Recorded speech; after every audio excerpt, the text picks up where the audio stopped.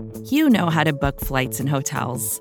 All you're missing is a tool to help you plan that unbelievable travel experience. That's why you need Viator. Book guided tours, excursions, and more in one place. There are over 300,000 travel experiences to choose from, so you can find something for everyone. And Viator offers free cancellation and 24/7 customer support for worry-free travel. Download the Viator app now and use code Viator10 for 10% off your first booking in the app. Find travel experiences for you. Do more with Viator.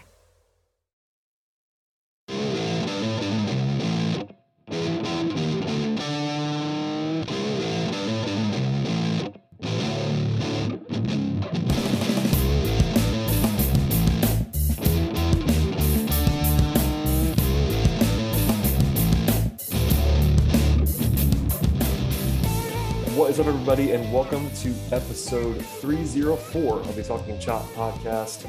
I am your host, Brad Rowland. It is Sunday evening, late into the night here, and usually when I say late into the night, I am joined by Scott Coleman, and hey, it's Scott Coleman. Hello. How's it going, Brad? Good to be on with you. It's been a couple of weeks. Just wanted to give you a shout out for all the hard work you've been doing. I know that you get a little bit of a break this time of year. With no basketball coverage, but pretty soon here, this is a great time to be a sports fan with baseball and football back, and basketball and hockey are right around the corner. So it's a good time to be a sports fan, and I hope you're doing well.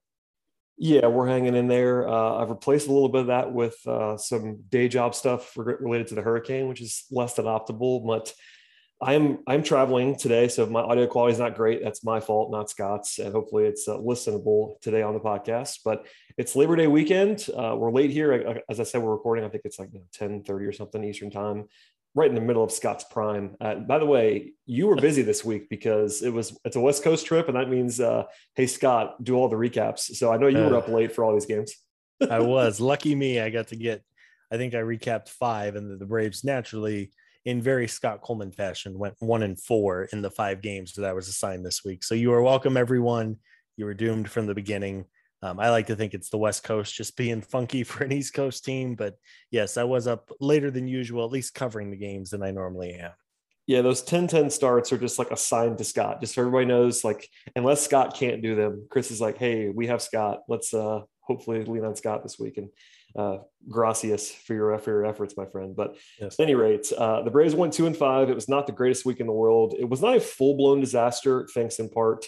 There were some signs, like I almost want to start on Wednesday, because there were some signs Wednesday that it might get out of hand a little bit with regard to, like, Philly was winning, the Mets are playing better, and they didn't like flatten out too much, but the lead is still in place as we were recording. We'll come back to this later on. Of course, the Braves lead the division by 2 games over the Phillies as of Sunday night, and 3.5 on the Mets. So it's not like a total disaster, but even with the schedule caveats that we gave last week, having to go to Dodger Stadium for 3 games, and then Coors Field where the Rockies are good versus everywhere else where the Rockies are bad. 2-5 was worse than we wanted. I think Eric and I even said, if you go 3-4 this week, it's not the end of the world. Well, 2-5 isn't the end of the world, although obviously you would have liked to be better than that. Yeah, I think it's just the way that they lost these games was so frustrating. I mean, yes. It was kind of a reminder of just what was so maddening about this team in May and June and July. It seemed like they were in it just about every night. And while they weren't always losing, it felt like more times than not, they just weren't able to get that one big hit, get that one crucial out in the 8th or 9th inning. 2-5 on the West Coast, especially on the road against a Dodgers team that's just absurd. And you and Eric touched on how good the Rockies have been at home, and that roster really is not terrible for a team that probably should be or is in getting ready for a big time rebuild. They're not terrible by any means. It's not like they just split a long series with the Orioles or something like that. But I think you were hoping for a little bit more, and anytime you lose games the way they did, I think of those 5 losses, I believe all of them or maybe 4 of them were of the 1-run variety, something that's plagued this team all year. And even the one they didn't lose by 1 run was a 2-run deficit. So it was tough in that sense. For me, it's always a little different when all losses stink, but if you just have a bad night and lose like 10-2 or something, it's a little easier to forget about versus sitting there for 9 innings and having a game ripped away from you at the very end. Yeah, you pulled this actually before we started talking, but the Braves had a positive run differential this week while going 2-5, which is like, pretty on brand all the way around for this team, considering it's the only team in the division that has a positive run differential, and it's like very, very, very positive, but it's because they seem to win by a lot and then lose by one. That's probably a sign of a pretty good team, but at the same time, some maddening stuff in there. I almost want to fast forward through the first couple of games because they were just so long ago. And, other than Ozzie getting hurt on Tuesday, which good, fingers crossed, but he looks to be fine now. They dodged a bullet there in a big way when he left the game on Tuesday. Wednesday was maybe the most maddening loss in some respects because they trailed early, they come back, they take the lead on homers by Rosario, by the way. Shouts to Eddie Rosario and Dansby Swanson. And then Matzik gets pulled for Chris Martin, and then Martin implodes, and then hours later was on the IL with elbow inflammation. We'll come back to that, but I just wanted to say, as of Wednesday night, when Philly had won 5 in a row before rainouts, the lead dropped precipitously down to 2, where it still is now. But Fangraphs is just one metric, of course, went from a high watermark of an 88% chance to win the division on Fangraphs for the Braves down to 67%. So a 21% drop in like 3 or 4 days, basically, because the Braves got swept and the Phillies swept their series. So it could all change in the blink of an eye. And I think that was sort of the crescendo of that was Wednesday when they lost a very winnable game and Philly won again. Doesn't it feel like every Braves game at Dodger Stadium is the exact same game?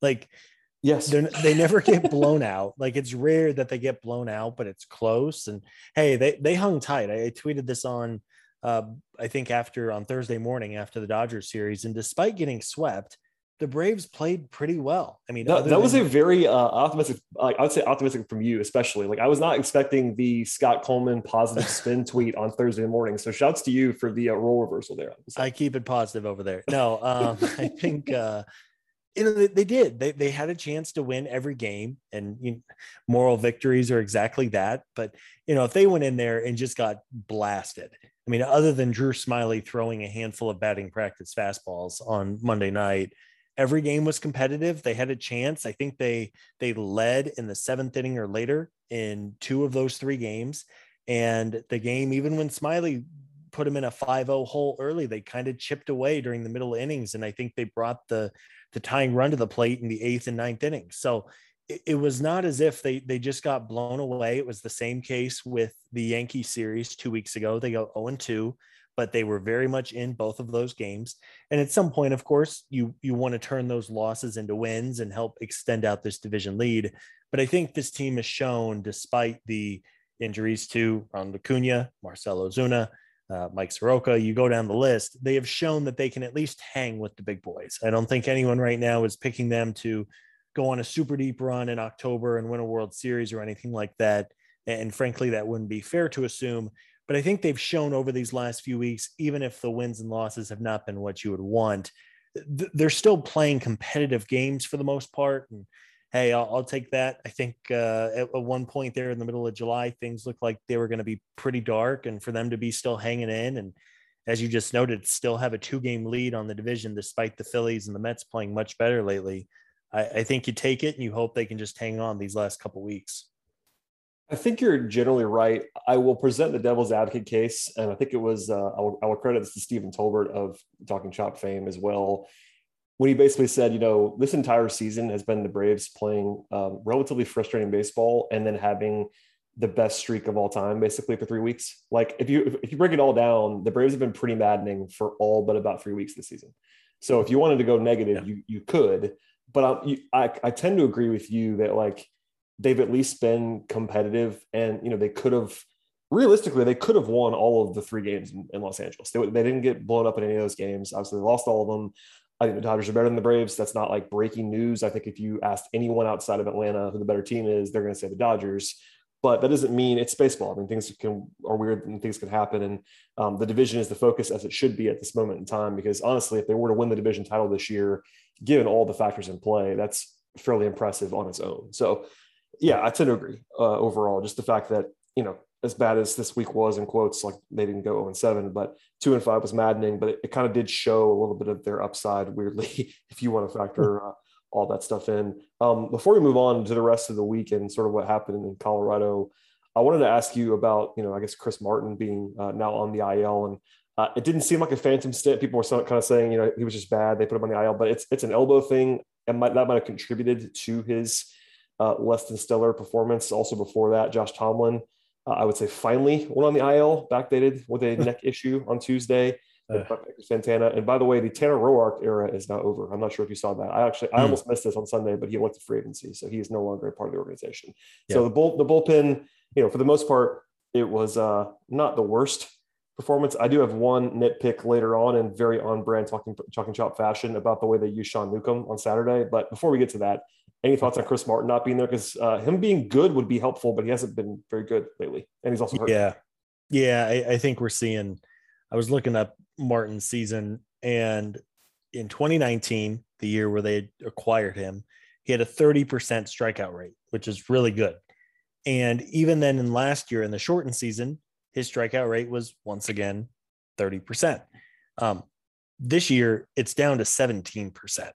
I mean, that's almost cut in half. And I think he was probably impacted more than your average reliever with the crackdown on the sticky stuff before 2019 or 2018. Whenever he came back over from pitching in Japan for a couple of years, he immediately saw a jump in his strikeouts. And I think that's probably a good cause for it.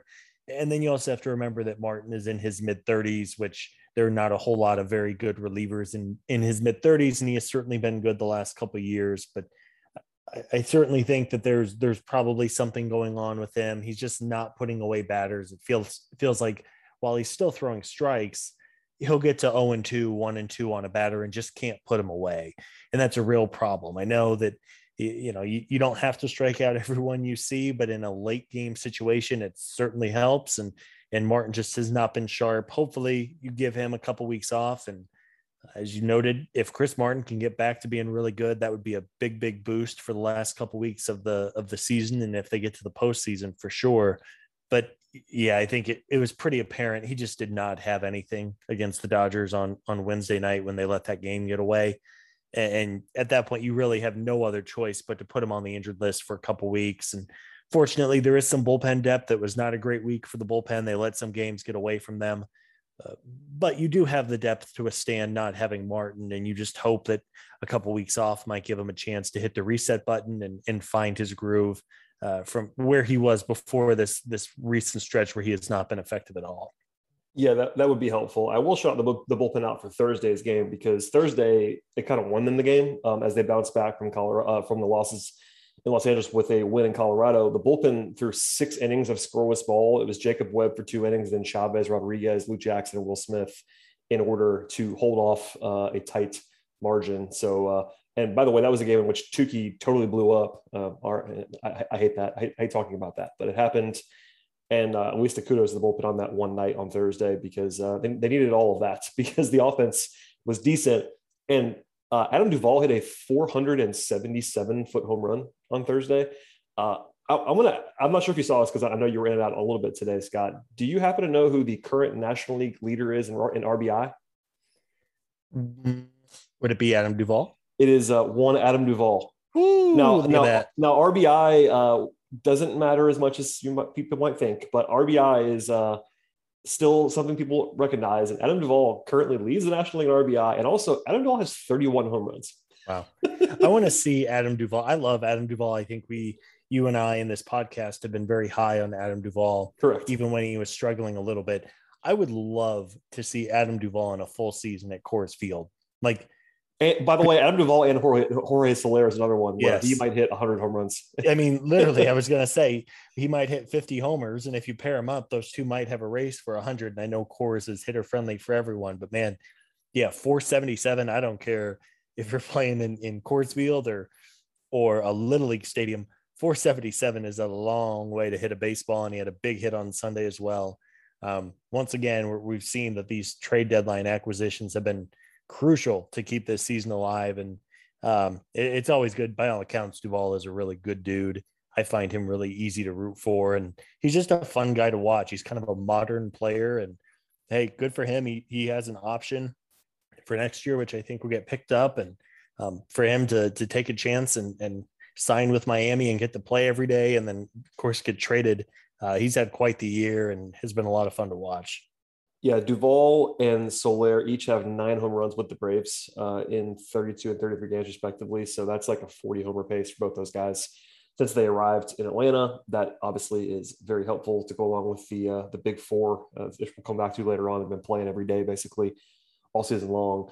And Thursday was even bigger because Philly won again, and they came back from 6-0 down to win their 6th game in a row. If they had won that game and the Braves had lost, the lead would have been down to 1, and then the 5-alarm fire begins. I could already feel it at that moment that it was about to happen, especially with Tukey blowing up and suddenly trailing in that game. But that one felt like, I don't want to overstate it, but it's one win, but that felt like a pretty big one, given all the factors in play and the fact that Philly had kind of a miracle win that same day. It was like, oh man, thank God they won that one. Yeah. No, the Phillies, to their credit, I mean, every metric suggests they are not very good. And really what's keeping them alive is, I mean, literally, I think you're right. It's crazy. I mean, they have Bryce Harper, who is out of his mind. They have Zach Wheeler, who might be the Cy Young. But if you look at this team at the metrics, they're just not very good. The thing that's keeping them in is, I believe the Phillies have the best record in 1-run games in baseball this year. They won another 1-run game today. I think they're now 34-19. You kind of have to be when you're that far under the baseline for run differential and you're still in the division race. Like, you have to be good at 1-1 games. Otherwise it just doesn't work. So I believe you. That makes a lot of sense. That they kind of have, they just find ways to win. And again, it's not that run differential is the end all be all, because if it was, then everyone would just try to score more runs. And then it's not like the playoffs are determined by run differential, but man, it feels like whenever they lose, they get blown out. But whenever they win, they won in extra innings again today over Miami. I guess credit to them. And even the Mets kind of quietly, everyone wrote off the Mets and they won, I think 6 out of 7 or 7 out of 8. They won't go away. Unfortunately, they won't. They had a very easy schedule. I think they had like 12 straight against the Marlins and the Nationals. It's a repeating theme. You got to beat those bad teams to stay in the race, and hey, they're doing it. Credit to them. But yeah, Phillies, they just won't die. It seems like you'll see them and then they just fight back. And really, whenever they're so good in one-run games, and the Braves are one of the worst teams in the league this year in 1-run games. I believe they're 19-21, which is just unbelievable considering some of the talent on this roster. That's the reason the National League East is still at 2 games and not at 8, 9, 10 games. It's a skill. It's not like it's just a randomness of it. You need to find ways. Good teams find a way to win games, but man, it's been frustrating to see the Phillies continuing to escape. And as you touched on, whenever the Braves win, it feels like the Braves win big. Like the games are not super close, but when they lose, it's of the 1-run variety, and those are the ones that stick out in your mind. Yeah, I think today's game is a reminder of that too. And we'll get into the rest of the weekend and some rotation stuff, some thoughts on Charlie Morton, some thoughts on lack of rest for certain players, etc. But first, a word from our sponsors on today's podcast. Hey, this is Scott Galloway, author, professor, entrepreneur, and most importantly, host of the Prop G podcast. We got a special series running on right now called The Future of Work, where I answer all your questions on, surprise, the future of work. Questions including, what are we missing when we work remotely? Or how do we handle work-life balance when a major opportunity comes knocking? From the provocative to the technical, we're offering insights you won't want to miss. So tune in to The Future of Work, a Prop G Pod special sponsored by Canva. You can find it on the Prop G Pod wherever you get your podcasts.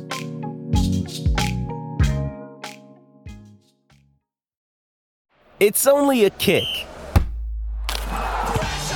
a jump, a block. It's only a serve. It's only a tackle, a run. It's only for the fans. After all, it's only pressure. You got this. Adidas.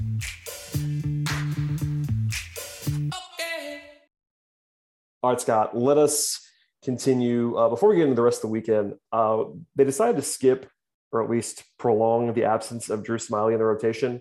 It was Tukey on Thursday, sort of in his place almost, and then Snickers said Saturday afternoon that Smyly would be in the bullpen, at least for a few days, although he did mention that Smyly could start next week. I wasn't even trying to say that I was upset about it because I wasn't. I thought it was totally defensible, maybe even advisable to skip Smyly when it comes to Colorado, where his weaknesses probably manifest a little bit. With that said, Yeah. I do think, and I stand by this, I think the Smiley evaluations have been a little bit incorrect in certain places. I think there's this notion that he's like Tommy Malone, who has like a 12 ERA this year, and Smiley's been like perfectly okay since April. He was very bad in April, but I think I tweeted this the other day, but he's only allowed more than 3 runs in a start twice in the last like 4 months, basically. Like he's not been good, but he's been totally like serviceable 5th starter type. And I said that just to not even say that he should be in the rotation, because I think that's totally fine not to have him in there when you have guys like Moeller and Tukey as options. I want to know where you stand on this. Like, what would you do now? Like they've kind of already pulled him out for Colorado. Do you just kind of leave him in a long man role? Do you go to Tukey? Do you try Kyle Muller again? Like, how do you handle a rotation as they hopefully look toward the playoffs? That's a great question. And I really don't feel super strongly one way or the other. I want to believe in Tukey. I know that is very much your guy, and we know that he can be very effective when he has it working, but other than 1 or 2 starts, it just hasn't been there. It's hard to trust him because you just don't know if you're going to be able to get more than 2 or 3 innings out of him on any given night. And just when it seems like it's over for Tukey, as at least as a big league starter, and okay, it's time to go to the bullpen, he'll have a start where he throws 7 scoreless. And it's like, wow, where is the in-between? The consistency thing has always been a problem for him. It's tough to trust a guy like that. Drew Smiley is not sexy, and I think he has certainly teetered off a little bit over the last month. His velocity was down in that start in Los Angeles, but I think you can at least trust Smiley a little bit more than you can Toussaint right now. I would be in favor of giving Kyle Muller another chance, especially in this upcoming slate of schedule that's a little bit softer with Miami and Washington and then the Rockies again. It's not a brutal schedule by any means. But yeah, it's tough to figure out. Maybe a little time off. Smiley did pitch an inning out of the bullpen over the weekend. Maybe giving him a little time off will help him recharge his batteries a bit. I guess to answer your question, if I had to pick one, man, I guess it would be Smiley, just because I think you trust him a little bit more this time of year than with Tukey. Even if Smiley is not going to have the upside of as a Tukey does to dominate for a start, but man, it's an interesting dilemma for sure, and it'll be very interesting to see how this rotation shakes out, because not to jump ahead here, but there's another young starter on the Braves with some very real questions right now. And what looked like it was going to be an abundance of riches for this team in September, suddenly there's some pretty big question marks with a variety of guys. Yeah, and that was a professional tease by you. Congratulations on that. That segue was nice. Thank you. I will agree with you, by the way, before we totally move on to Anderson and other things. Like, I think it's an interesting calculation, because if you asked me who I would like to start a regular season game tomorrow and give you the best chance to win between Smiley and Tukey, I think the answer is Smiley. I think Tukey's upside is obviously quite a bit higher. I think you'd certainly not be wrong to hope and pray that you don't have to use Smiley in a playoff game. But if it's just like who can be a little bit higher baseline, I think I would probably go with Smiley as well. Now, that might be controversial. I know there's a lot of angst about Smiley. I see it every time he pitches, whether he's pitching well or not. There's this like fear, and I get it. He's not great, but like he's like a run-of-the-mill 4th, 5th starter. That's just like what he is, and that's not a bad thing. It's just kind of what your preference is. Because I also, on the other hand, might want to look at Kyle Muller in particular and Tukey just to see if you can find something, because those guys have just a lot higher upside. And right now, when you're leading the division by 2, it might be different. Like if they were up by 7, I kind of would like to see them experiment more. But right now, they got to win. And, Smiley's not going to win you games, but he also hasn't lost them a lot of games. He's kind of just been like right there in the middle, being, decent-ish. So I don't know. It's an interesting thought process. To your point, though, about Saturday's game, which was, and by the way, it was fine on Friday. Like he wasn't great. He was kind of shaky by his standards, but I wasn't too worried about that. You talk about Ian Anderson, though. Anderson, in what became a 7-6 loss on Saturday, through 3 innings, and honestly was pretty bad. 33 strikes, only about half of the pitches were strikes. 5 hits, 4 runs, 4 walks, no strikeouts, and 2 homers. Now, it's Coors Field, so every caveat applies. I will not like panic, implode, based on the start at Coors Field because it's such a weird environment. But he was also really shaky in the previous start and also was not dominant in Gwinnett. I'll run off some more numbers before I hand it off to you. In the 2 outings since he returned from the IL, he has 6 walks and no strikeouts, that's a huge red flag to me. No strikeouts in two outings for a guy who's not like a huge strikeout guy, but still someone who can do that. And also he's allowed 15 base runners in 8 2/3 innings. That's not going to work. His velocity is a little bit down too, like not a ton, like 1.5 miles, basically it was down in the core start, and the mechanics are not looking great to me. I mean, I'm not an expert on this, but people that I trust more than my own eyes were like kind of worried about what they saw, even just with, like beyond the results, just kind of what they saw from Anderson on Saturday. So, I mean, is it worry time? I'm not panicking, but it's eyebrow raising, I'll say. Yeah, I'm pretty, I don't want to say concerned, but I'm teetering on being concerned. Anderson had 3 swings and misses on Saturday night. 3. Yeah. I mean, that's an immediate sign. I tweeted, that's to me as concerning as a guy going out there and like seeing a velocity drop of 2 or 3 or 4 ticks. Well, and Snicker obviously knew, or at least thought he had nothing, because like he threw 3 innings. It wasn't like he threw 100 pitches in this game. Like, no, and he wasn't good, but normally if you allow 4 runs and you're a respected, top 3 starting pitcher, 4 runs in 3 innings is not going to get you pulled. You know what I mean? It was not like his numbers were so disastrous in terms of run prevention, but Snicker, and I think everyone kind of agreed, like, he's got nothing, man, get him out of there. And that's not what you want, obviously. Well, and for a guy his age, you want to protect that asset long term, and that's what I worry about too. If that shoulder still isn't right, or he has some other arm issue going on, I think that's a real cause for concern. He was not sharp. I mean, the results against the Giants were fine. I think he threw 6 innings or just under 6 innings, and I don't believe gave up a run, or maybe gave up a run. So of course that's a little different than when you're getting hit around pretty good in Coors Field. But even then, I don't have the swing and miss numbers in front of me from that Giants start. But again, no strikeouts, so it could not have been a whole lot of missing swing and misses. And when you're getting soft contact and getting outs, people overlook those things. But back-to-back starts, as you said, he was not super sharp in his rehab starts. I think originally they thought he might make 2. He ended up making 4, and I think that's pretty apparent at this point why the reason was he made extra starts is because he was not sharp. So you certainly hope this is him just shaking off some rust. He did go almost a month without throwing a competitive pitch, so maybe he's still trying to get in his groove and find his timing and all of that. But yeah, I'm decently concerned about Ian, and we know how good he can be, but I think you probably have to keep sending him out there as long as he feels okay, and just hope that he's going to be all right, both short term and long term, because the Braves need Ian Anderson. No matter how good Morton and Fried have been, and even Enoa, and since returning, this is a much better team when Ian Anderson is 100%. And you just really have to cross your fingers and hope that he's going to be back to normal here soon.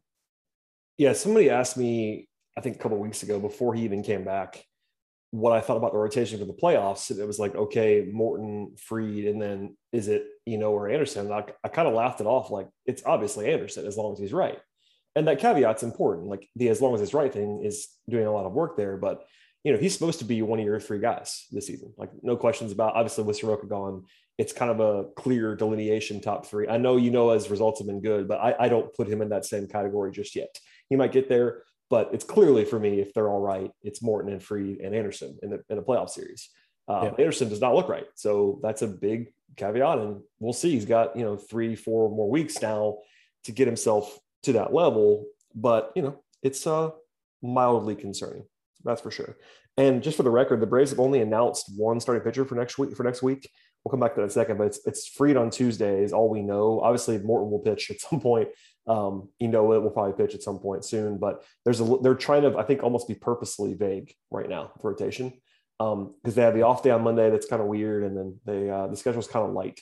So maybe they'll play around a little bit, but it's Fried on Tuesday. And then we'll kind of see from there. It's time to do our quick on brand rant of the day. Saturday's game. was just a Snicker special. And this is one of the things that we pick on all the time. So somebody asked us to do this. So my apologies. We're going to do it anyway. They brought in Sean Newcomb in a 2-run game when he's clearly like the last guy in the bullpen. And this is just a Snicker thing he does. He punts games when they're down by 2 runs. I just don't get it ever. But he, of course, had a 4-pitch walk and then a triple right away. And it was even funnier because they didn't use Rich Rod, former West Virginia head coach Rich Rodriguez and Arizona head coach. And Michigan head coach.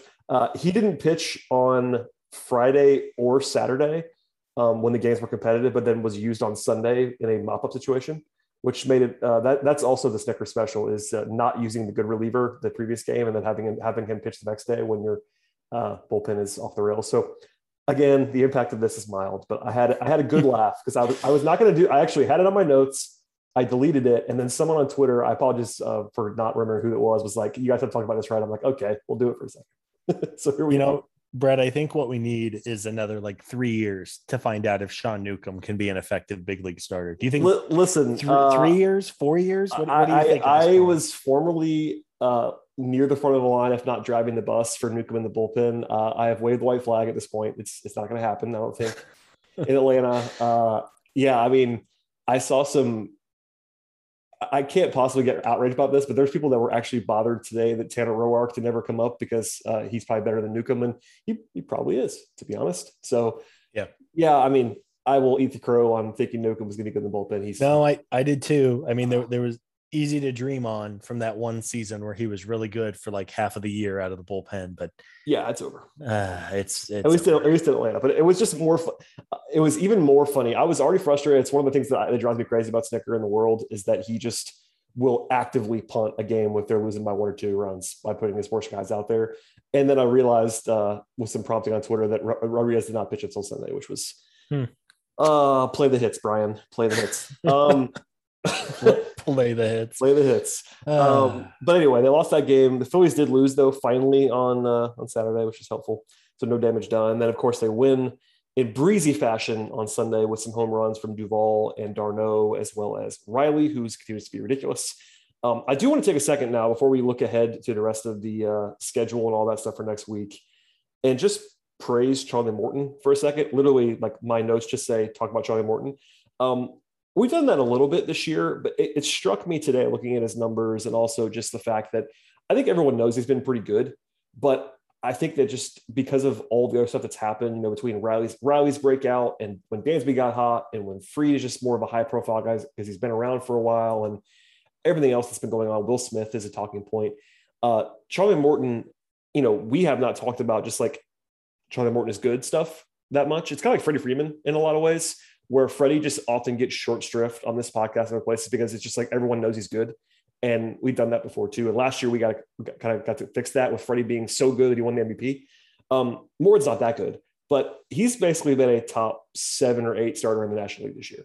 And that may not sound ridiculous, but when you got a guy on a 1-year deal who is, older than I am, which is not a small feat at this point in time. I'm not a young man. He's older than I am on a 1-year deal, and he comes in and he's basically just been nails for, especially since the first couple of starts where he was not quite as dominant. His ERA is, I know, sub 3 since May 1st.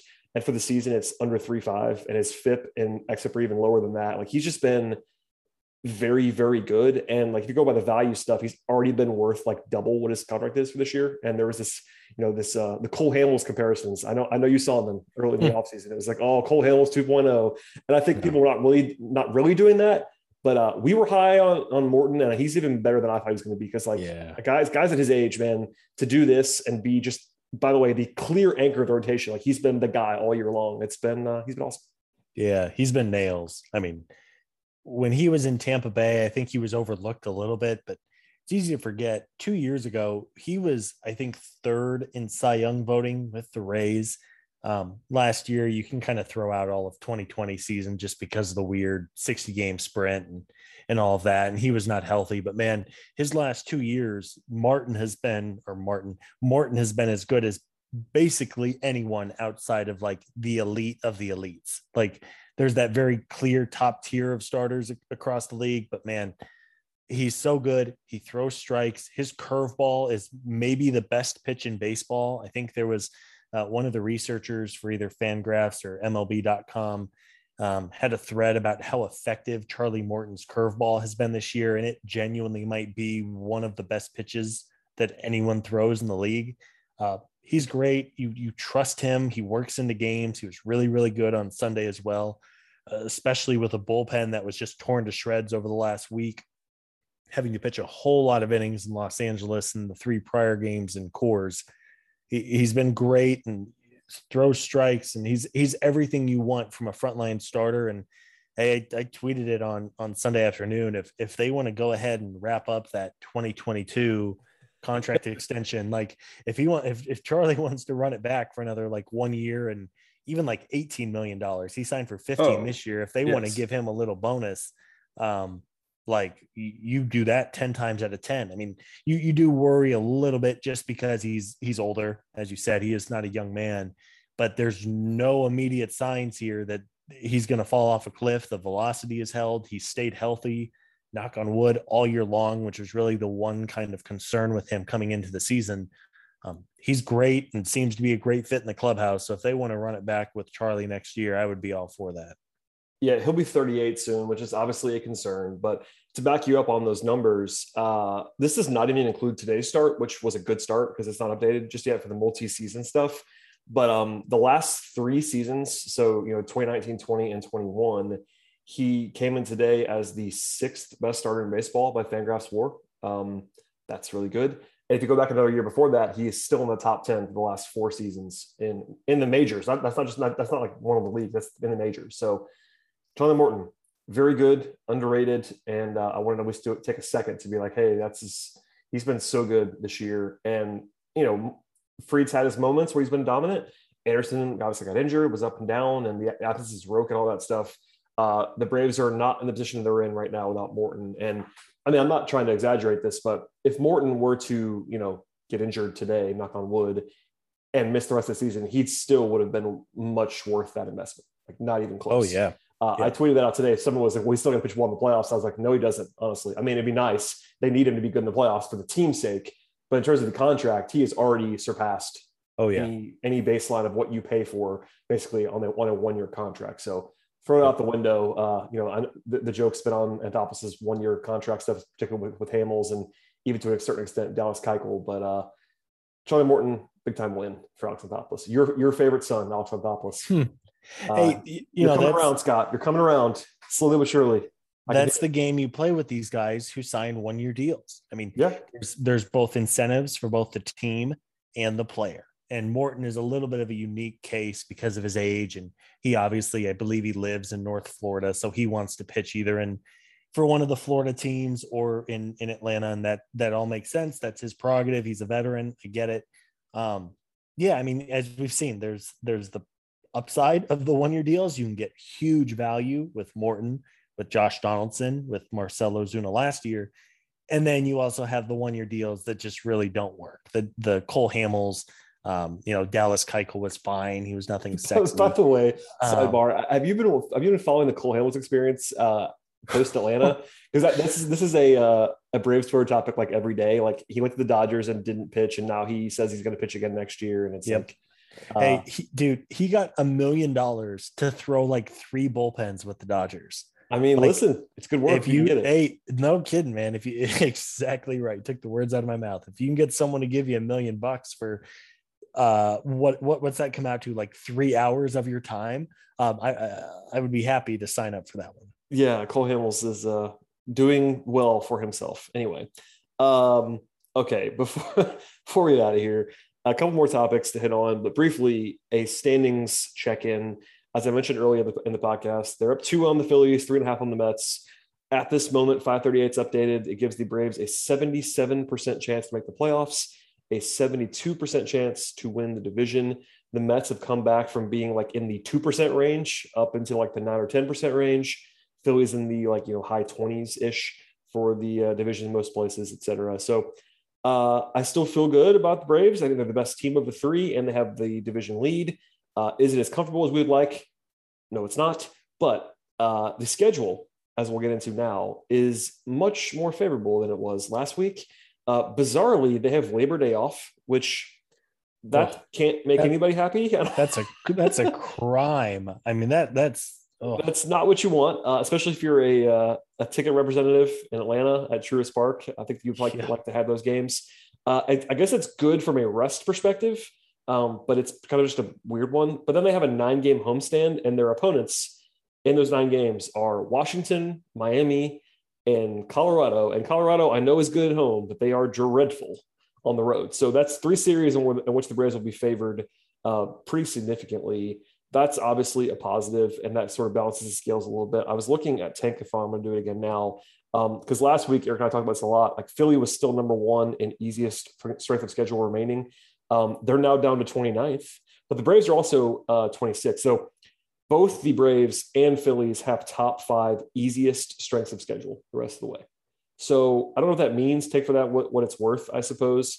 And now that Colorado was weighing that down for the Braves last time, and that kind of is weird with the course field factor. Now that they're only coming to Atlanta, I kind of believe it. They still play Arizona 4 times. They play, these next 3 series at home.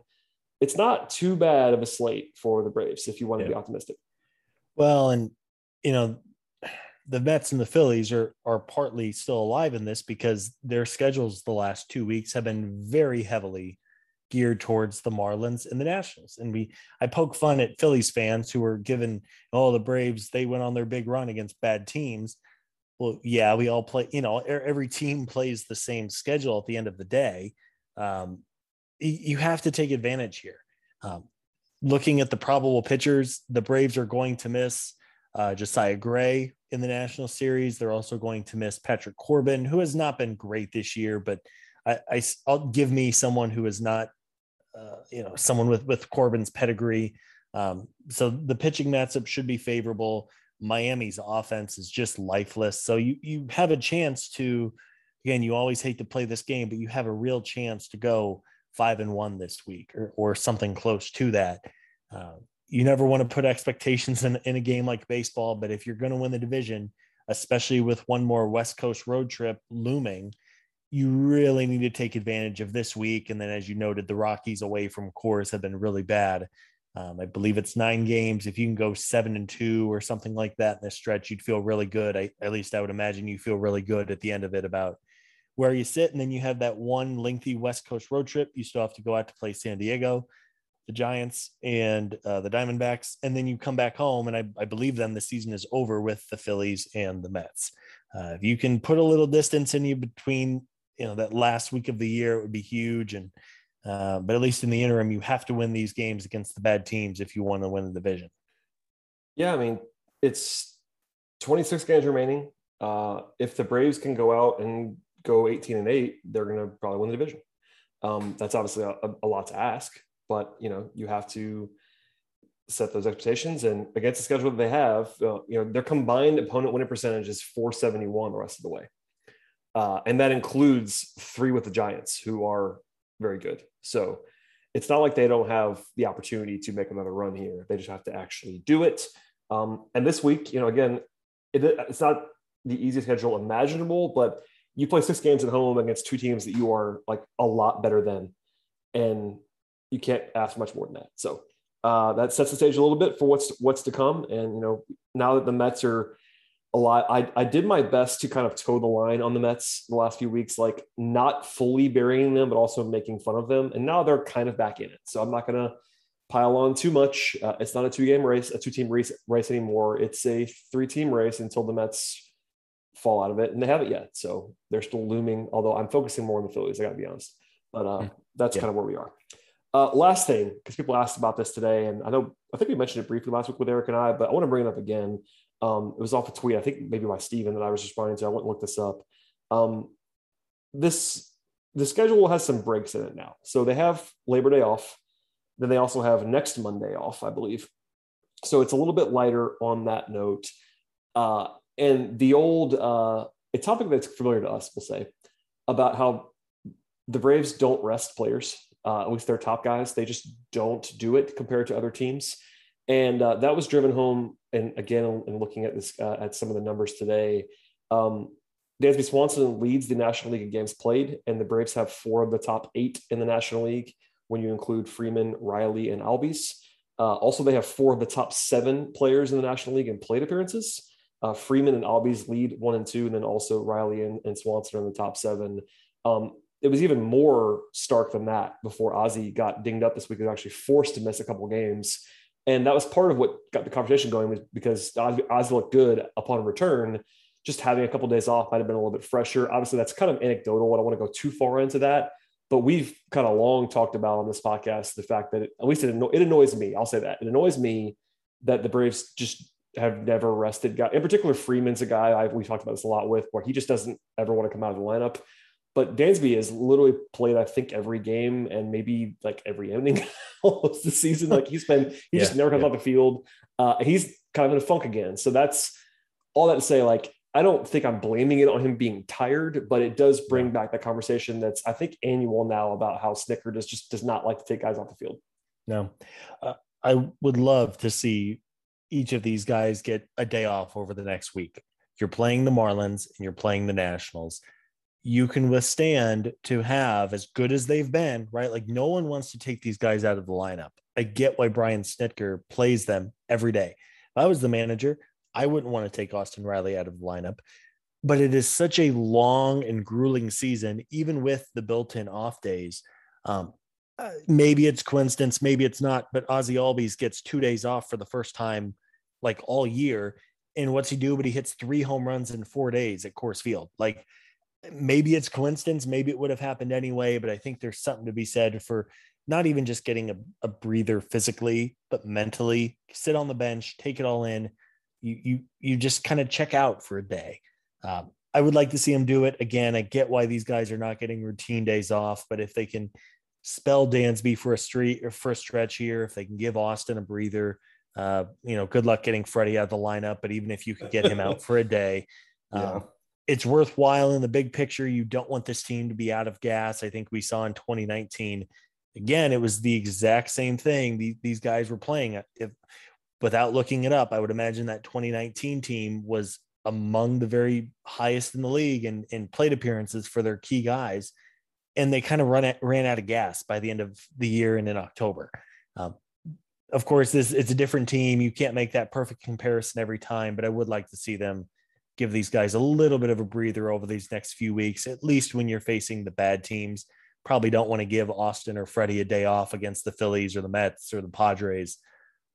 But if you can do it against Miami, give them a day. Yeah. I mean, honestly, the day to do that was this week, probably, because, and I get why you don't. It's this age-old conversation about, when do you do it? Is it planned?